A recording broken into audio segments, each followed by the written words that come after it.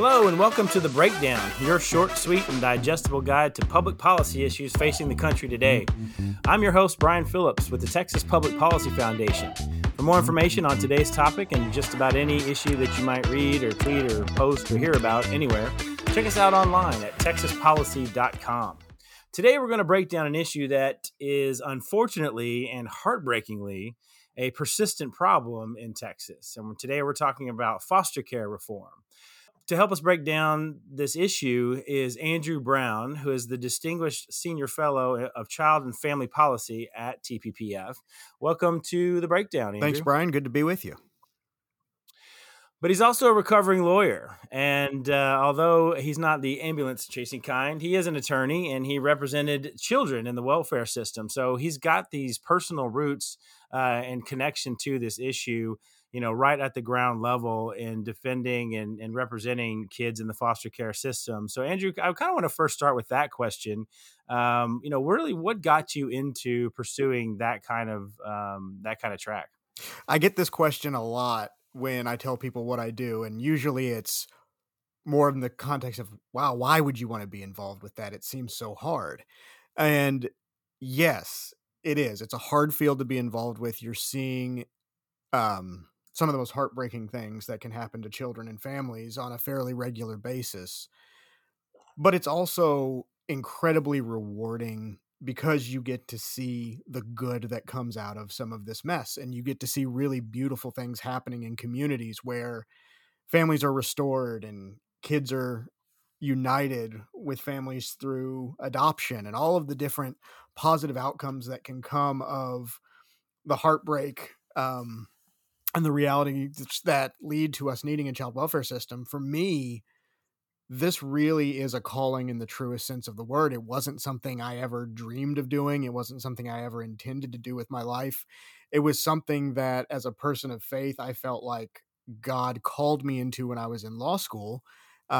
Just a very brief story of how that happened. I had family members who went through an overseas adoption that really had a lot of problems. It went south on them in a heartbreaking way, and I knew nothing about how adoption or foster care or any of that worked. But I knew I needed to write a paper on international law.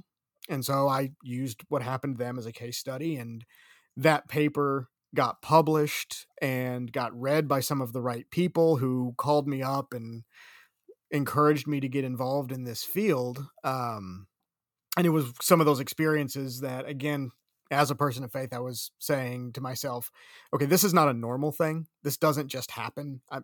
I'm being told something right now. So I enrolled in family law courses. The law school that I went to had a child advocacy clinic. And this is where I think the course of my life, or my professional life at least, really changed. Was the first case that I ever handled as this baby attorney in training through this clinic. I represented kids who were going through a parental termination trial, and I made the recommendation. These were the first words I ever said in a real live courtroom, that a judge terminate a mother's rights to her kids when the mom was standing right next to me in front of the judge. And wow. I've never heard a human being cry like that in my life. And it was that moment that I go back to, and it really changed the way I thought and viewed the system. And no longer was this, oh, this is just a bad parent. This is a monstrous parent who doesn't care anything about their kids. No, this was a mom who loved her kids deeply and who had a lot of problems and who didn't have the support that she needed from a local community to overcome those problems. And so things just snowballed until it got past the point of no return. And it was that moment where I realized, yes, this mother failed in so many ways, but we as a society, and we specifically as a child welfare system, failed this family. And I don't think a day goes by where I don't think about that family specifically in my work, and how could we have done something different to keep that family together and to help that mom be the mom that she wanted to be. Well, that makes a lot of sense in terms of what we're going to get into a little bit later. I do want to talk about the public policy agenda that you have put forward, Andrew. In addition to being one of our senior fellows, is kind of the muscle behind our Right for Families campaign agenda, which is the campaign that Andrew heads up, and then put together to a public policy legislative agenda that in a number of ways helps protect the rights of parents in proceedings like that, and just in general in society, and help support them as well. So we'll get into that in a little bit. And you said, you prayed to the Lord during law school. Most of the time people are just praying, why have you forsaken me in this wasteland? But it sounds like you were one I of the said that lucky prayer a ones. lot too. Admittedly, not a lot of people really understand, the foster care system. Not a lot of people have a lot of experience with it. Although I think more and more people are getting into adoption, so that is certainly a good thing. Can you just give us kind of a brief overview of the people on one side, the folks who are looking to be foster parents, and then on the other side, kids who are getting into the foster system, and how the system is supposed to work, like how the system is supposed to match up parents who are looking to adopt with kids who are looking for opportunities. One of the things I think we lose sight of, and it's an important principle that we need to remember, is the purpose of foster care is to reunite families. That is our stated priority. Is whenever a child enters the system, our first priority is to reunite that child with their biological family that they were removed from. And it makes sense when you look at the data, because about 75% of the kids who enter foster care in Texas enter because of neglect, not physical abuse, not sexual abuse, it's neglect. Now, that can be a result of a variety of factors. Poverty plays a massive role in kids entering the system. Social isolation plays a massive role. Obviously, substance use disorders plays a massive role in kids entering the system for neglect. There are problems that families are experiencing that are not insurmountable, but they need the right supports to help them through. And so our goal is to provide those supports. Now, we're not always good at it, as the story that I told about that mother from my law school days perfectly illustrates. So for foster families, people who are interested in foster care, I think coming in with those clear eyes of realizing the first priority for this kid is to be reunited with their biological family, and you're there to provide temporary care for the child. And hopefully, if you can do it right, provide support for that family, and mentor them through the struggles that they're having. Now, that doesn't always work out, and that's why we have foster to adopt programs. Mm-hmm. In those circumstances, I think it's critical that we always ensure, and even if it's a temporary foster placement, we always ensure that we're finding the right family for the child and not the other way around. And too often in my career, I've seen a misunderstanding of we're trying to find the right child for a family, where it puts the emphasis on the family's needs rather than the child's needs. And we need to rethink that. And we need to be mindful, especially folks who are wanting to get involved in foster care or adoption, is we're trying to find the right family for this child.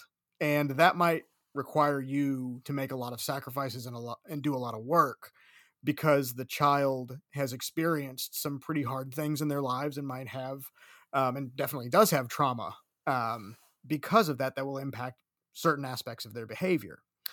So that really, kind of in a nutshell, is how it's supposed to work. One, we got to reunify that child with their family. If we fail that, then it's finding the right family for that child to be adopted into, who can best meet and support their needs, and to do all of that as quickly as possible.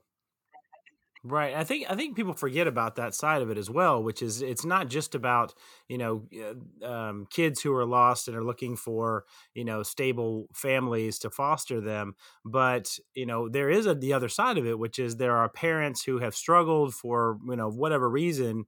And as you say, what we're actually looking for is not necessarily for the kids to be adopted by better parents in some way, or and that's the end of the story. The way we would prefer this thing to end is for the biological parents to get rehabilitation or to, get back on track so that they can be with their biological children. Is that Yeah, right? absolutely. And I have friends and acquaintances that often call me up and ask for advice on I'm interested in foster care. And the first thing I say is be prepared and be committed to supporting the child's family. Do whatever you can to Hmm. get into the mess of their lives and show them how to be the parents that they want to be for their kids. And it is going to be hard. It is going to be messy. You are going to be taxed emotionally and frustrated more than you've ever been in your entire life, but your role, first and foremost, is to support that family and help them come back together. And the folks that I know who have approached it that way and have done it, they've had beautiful, beautiful experiences. I know of families who, you know, the parents have foster parents fostered the child and supported the family, and the kid went back home. They were reunified. They spend holidays together now. They view each other as an extended family, Hmm. and so there are, again, really amazing things that can happen in these hard situations. So, for folks who aren't familiar with this, I mean, every government system, has problems, has accountability problems, has transparency problems, all of that. But it seems in some cases, particularly because we're dealing with children, and particularly when the situations are really bad, it's very heartbreaking. You do see these headlines, and you do see these news stories that are just shocking in some cases, and it feels like Texas has had about as bad a system as most in the country. And so, we have to address that. We can't just jump into, the reforms and things like that you support. We have to talk a little bit about Texas's unique situation in that it feels like it has been going on much more, at least a decade or more, that the courts have been issuing reports. Watchdog groups have been issuing reports, really just blasting. I mean, we're not talking about tweaking around the edges and making sure this small percentage of kids is taken care of. It really feels like there is a real systemic issue in Texas, when you have kids sleeping in cots and in agency rooms, and you find out that they've shipped some kids off to different states and they're living in squalor, once they've investigated what's going on there. Is Texas one of the worst? I mean, what's been going on the last decade that we just can't seem to get our act Yeah, I together? don't know. I wouldn't say that we're one of the worst, but we're pretty bad and have been historically. And we're doing a lot of work to change that, and a lot of improvements are being made. But to give folks the proper context, in 2011, the state of Texas was sued in federal court on behalf of a class of kids in the foster care system. And the class was represented by kids who are what we call in permanent managing conservatorship, meaning these are kids who have had their parental rights terminated, and they are going to grow up in the foster care system. They are permanently in the Mm, care of the state of Texas. And this lawsuit really revolved around the conditions that those children faced in the system. And the allegation was that the conditions were so bad and there was such systemic problems within the state run foster care system that we were actually violating these children's constitutional rights. And that lawsuit was filed in 2011. Litigation went on for several years. In 2015, the federal judge issued her final order in that case, basically her verdict, and said, yes, the Texas foster care system is so bad that it is routinely violating the constitutional rights of the children in its care. And one of the most damning things from her opinion was she said kids who enter the Texas foster care system routinely exit worse off than they were when they entered. And that's a pretty damning thing to say about a foster care system that exists to protect kids from harm. That the system itself is actually causing them more harm than if they had been left where they were. right, And right. so when that final verdict was entered in 2015, there were appeals and various things got struck out. But ultimately in 2015, you essentially had the remedial orders, the things that the court was ordering the state of Texas to do to fix the problems that it had been identified. And so since 2015, the state has been working to address those deficiencies. Now, the legislature has really gone to bat. Governor Abbott, as well, has really gone to bat to make sure that we have the right resources given to the agency and the right reforms in place. The first reform, and I would say this is the best thing that's been done, is to actually shift the focus of our foster care system. We moved away from a centralized government run bureaucracy based in Austin toward a community driven system. So essentially, when we call that reform community based care, so essentially what it does in a nutshell is it breaks the state up into about 17, 18 regions. And each one of those regions is led by a local nonprofit organization that has a contract with the state. And they have accountability metrics. They are supervised by the state. But those locally based nonprofits are the one that are actually running the system in their region. And you have a lot more flexibility and a lot more innovation and a lot more community buy-in, because now it's not a distant bureaucracy that's taking care of these kids. It's the communities themselves that are taking care of their own. And there's this motivation to do it right. That's a slow rollout process. We've got 4 regions of the state that are operating under that new model. But what we're seeing in those regions are the numbers are actually getting better. They're outperforming the old state-run bureaucracy in just a few short years of implementing this new program called community-based care. So I think that is probably one of the best things to have come out of the lawsuit.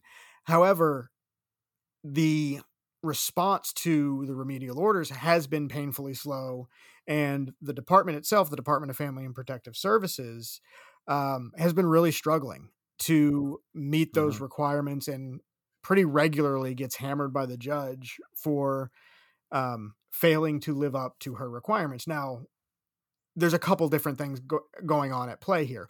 One, I do think that the bureaucracy is very, very slow to change, and that they are really struggling to understand how to do things right. On the other hand, having watched many of these hearings, I think there are areas where the judge has overstepped and has created a more punitive culture against the state, which, I mean, given everything that the state had done and how bad the system was, I understand it. At the same time, there's a time to shift from being punitive to being supportive of how can we make these changes happen. And I don't think we've made that change quite yet at the court level. I often joke that this judge is the only person in the world that can make me feel bad for DFPS. Because I mean, she is very, very hard on them, sometimes justifiably so, sometimes unjustifiably so. So you've hit on a couple things I want to jump into just real quick while I have a couple minutes left, and that's a really good segue into kind of our positive policy reforms. And you outlined certainly community-based care, which we've made some progress on in the last 2 or 3 years, certainly the last couple of sessions. You've got a agenda that you've put out for your Right for Families campaign. Our listeners can access that at texaspolicy.com/LAA. That's for our Liberty Action agenda. So just look at the Right for Families campaign link there at texaspolicy.com/LAA. You outline expanding community-based care, that we've had some progress there. And we want to continue to expand community-based care there. But another big approach is, protecting parental rights. And one of the things that we're seeing some horror stories in is people being put on you call it the central registry. I guess it's in a registry of people who are suspected for abusing their children, which of course is horrific if you are not, in fact, have not abused your children. Can you talk a little bit about that and maybe a couple of the other reforms that you're looking at that would protect parental rights? Yeah, absolutely. And on the central registry issue, Texas, like every state in the country, this is a federal mandate, has a database that tracks individuals who have abused or neglected children. And that database is used both for statistical analysis purposes, basically just research, but it's also used for background checks. So certain types of employment or volunteer positions. I figure most people listening to this podcast will have filled out a background check to volunteer at their kid's school or at their church. More part of that background check, if you're volunteering with kids, is a central registry check. We want to make sure that people who are around kids a lot don't have a history of harming kids. It's a well-intentioned thing. However, Mhm. in order to get on the registry, all that it takes is an administrative decision by an investigator to get on the registry. An investigator says, okay, I think there's reason to believe that this person abused or neglected this child.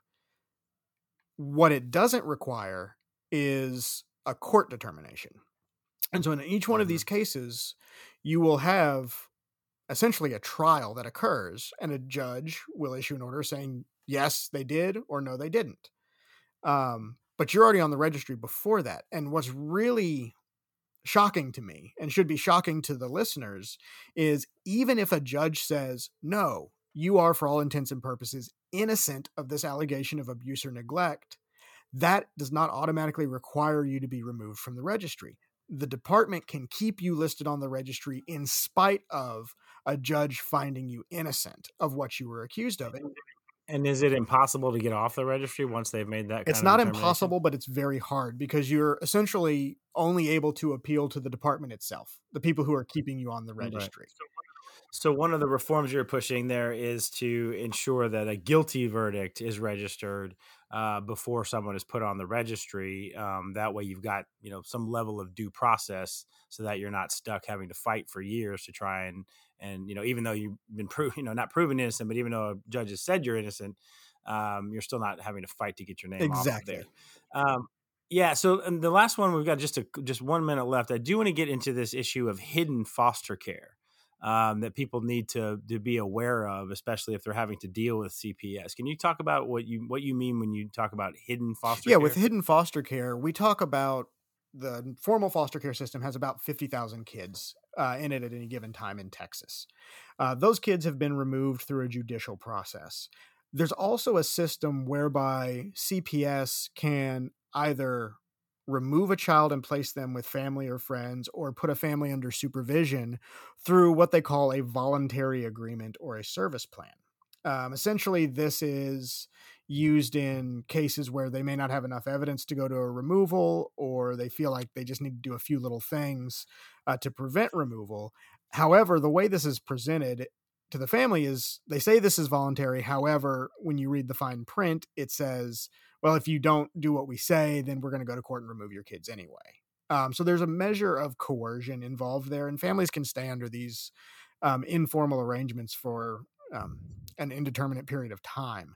Again, we come back to this idea of due process. The state should Right. not be interfering with families and should not be interfering with children without due process of law and without very stringent procedures to go through that, because it's one of the most harmful things the state can do to its citizens is remove your child from your home. And we need to be very, very careful when we take those steps, and it should not be taken lightly. Well, Andrew, this is all the time we have for this episode. Thanks so much for being on and helping us break down this issue. Thank you, Brian. Again, you can find Andrew, you can find his research, you can find his campaign agenda, all at the website texaspolicy.com. We encourage you to go there and find out more about what we can do to make some headway on this issue. That's all for now, and we'll speak next time.